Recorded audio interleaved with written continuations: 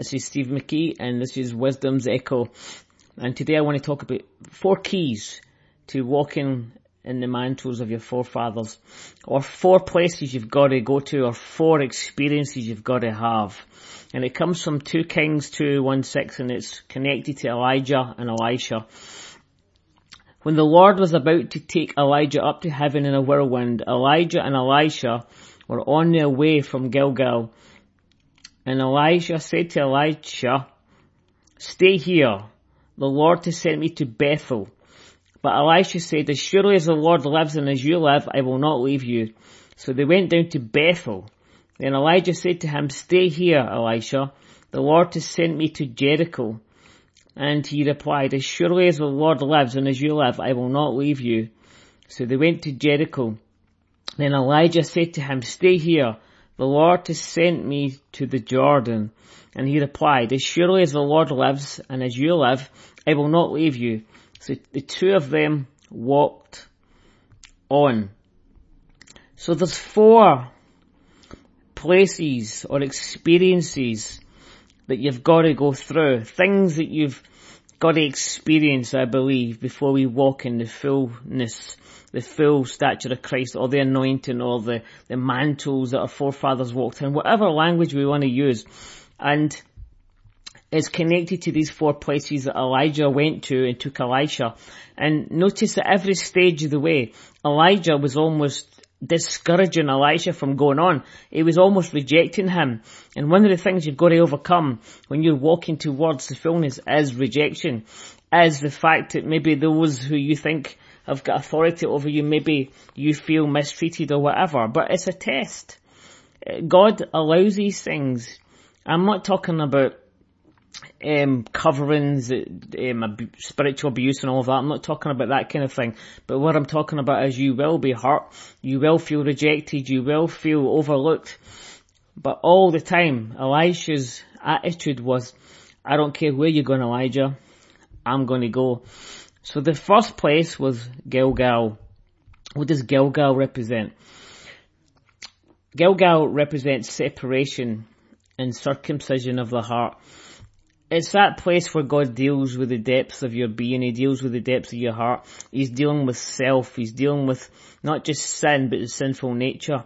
It's that place where it's difficult, where it's almost like you go through difficult circumstances. And I believe most Christians misunderstand this place called Gilgal, because it's at this place mostly we think it's the devil, we think it's spiritual warfare, we think it's witchcraft, it's against us or something like that. And I'm not saying those things don't happen, but actually God allows it. The sovereignty of God, He allows us to go through hell. He allowed Joseph to go through the pit before he went to the palace. He allowed the apostles to be in prison, to be whipped, to be mistreated, to be abused, to be rejected. In the book of Hebrews, it talks about all the people who were sawn in half, and they were wandering in the desert, they were in prison, they were murdered, they were martyred. And I'm not saying we'll be murdered or martyred, but you will be mistreated. But if you would only realise the purpose is, He wants all of our heart. And we must go through Gilgal, we must go through that place of the circumcision of the heart. And yeah, we get a new heart when we're born again. But we've got to be renewed. The spirit of our mind, our soul has got to be renewed. That part of us that's not fully redeemed yet has got to be killed, if you like. We've got to be crucified. Yeah, we can quote scriptures like "I'm crucified with Christ." And it's true theologically and theoretically, but at the same time we've got to learn to live in it. We've got to appropriate the promise. We've got to appropriate the truth and begin to learn to walk in the fullness, to learn to walk in that place of going through the valley of the shadow of death, going through that place of suffering, going through that place of death. Why? So that you may live in resurrection life. It goes through the cross. It doesn't remain there. Yeah, you die, but then you live. So the first place we've got to go through to walk, if you like, in that which Elijah walked in and greater, is Gilgal. And the second place He took him to was Bethel. Elijah took Elijah to Bethel. And again, remember, at each place, you'll probably go through that place of rejection, feeling rejected, because Elijah kept telling Elisha, "You don't bother coming, Elisha. You just stay where you are. And Elisha had to overcome that. He had to say, no way. I am not going to give up my scroll. I'm not going to give up my destiny. There's no way I'm backing off. I'm going to keep going forward. Even if you reject me, I'm going because I'm going to receive something.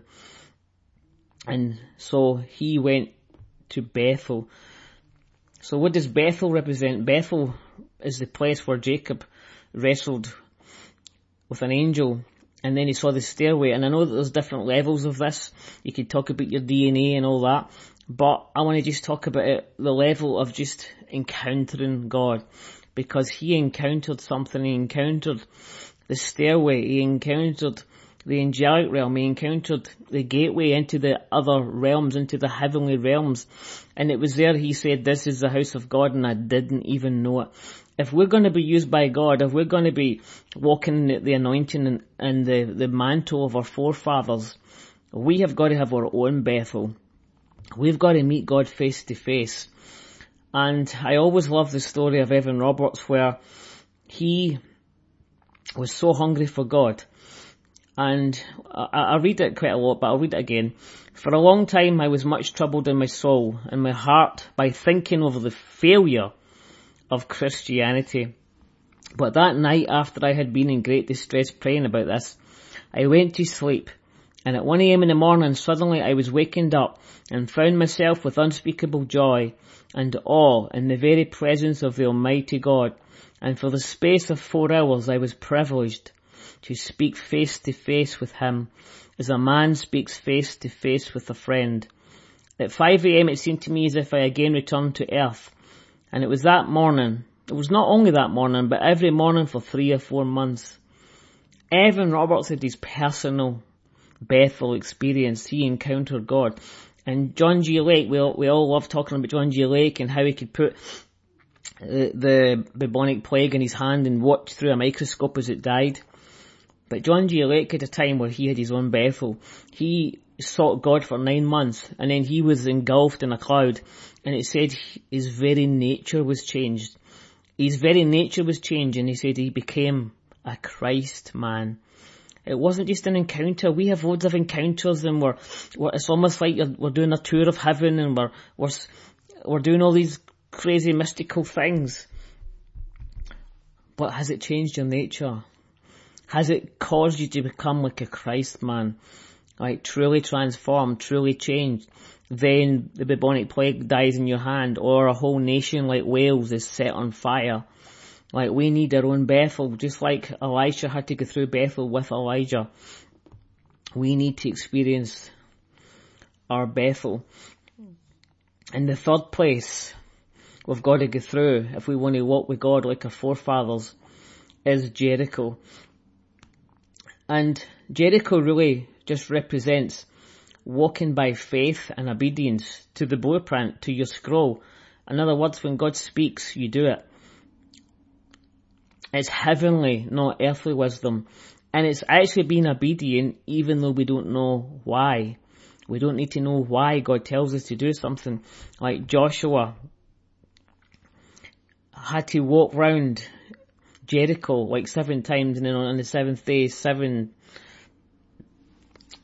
times, or whatever it was, I don't even remember. But logically, you would think, why do I need to do that? That doesn't make sense to my logical mind. He had to be obedient, even though he did not understand. God is above our understanding. If we're going to walk in the power of God, if we're going to walk in his authority, we've got to walk in mystery. We've got to walk in times of obedience and just basically do what he says, even though we don't understand. To be anointed, you need to walk in blind faith and obey what God is telling you to do, even though you don't know why. Joshua had no clue why he was to march round 7 times. No clue. I went to the Hebrides once because God told me to go, and I had no clue why. I had a dream, other people had encounters, people had audible voices, and it was there only when I went, God began to reveal. They began to teach me about the fear of God, the conviction of sin. They began to teach me about the things that are missing in our Christianity. like what we need again in our day. But I would not have learned any of that if I didn't just go, even though I didn't know why. I didn't have a clue, but you've got to go. So if God's speaking to you to do something, your Jericho is just to go, even though you don't understand. You see, we want to understand first, but that's not faith. Abraham went looking for a city whose builder and maker was God. Did he know where that city was? Probably not. He didn't have a clue, but he went. He went searching, he went looking. We've got to go. God might be speaking to you to go. If you're going to walk in the power of God, you've got to walk in obedience. You've got to walk in obedience. And then the fourth place that Elijah was going was Jordan. What does Jordan represent? Well, Jordan's where they get baptized. Let me read Matthew 3 verse 13 to 17. But before I do, I just want to say this. We need to descend into death before we ascend into resurrection life. Circumcision of the heart. Gilgal is like death. Jordan is like the resurrection. It's death and resurrection.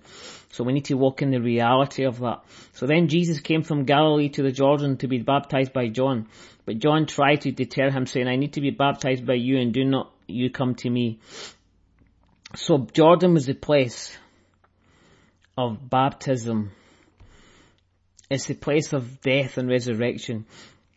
It's the place where we descend into that place of dying to self, the crucified life, where we're completely yielded and surrendered.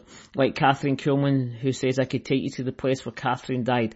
But it does not stay there. It does not remain just in that place of darkness of soul, that place of the death of ourself. But it moves into something even deeper, even greater, where we're suddenly that seed that's been sown into the ground, our own life, your own life, is suddenly resurrected into a greater dimension, a greater level of blessing, into the fullness of Christ. But it can only happen as we walk through those waters, as we walk through those different places of Gilgal, of circumcision, into that place of resurrection life. And Paul said, I want to know Christ, yes, to know the power of his resurrection and participation in his sufferings, becoming like him in death, and so somehow attaining to the resurrection from the dead. Not in the future, but now. Paul was saying, I want to know Christ now. Yes, to know the power of his resurrection and participate in his sufferings, becoming like him in death, and so somehow attaining to the resurrection from the dead. We need to go through Gilgal. You need to go through the pain. You need to go through the suffering. You need to encounter God at Bethel. You need to be obedient at Jericho. But then you need to go through the waters of baptism.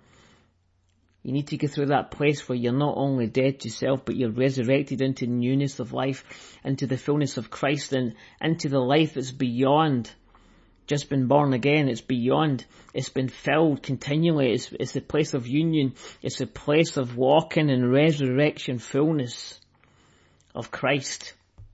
And this place is available for all of us. And I encourage you to keep going. I encourage you, if God's speaking to you about anything, to do something. Be obedient. Just do it. Like, let's just live a radical life of obedience. Just like our fathers of old, like Elijah. They were radically obedient. They were not perfect, and we're not perfect, but they were obedient. They would obey, they would go. And I just encourage you to go, be obedient, to allow God to help us, enable us to die to self, so that we might live and walk in the full stature of Christ. Amen. This is Stephen McKee, and this is Wisdom's Echo.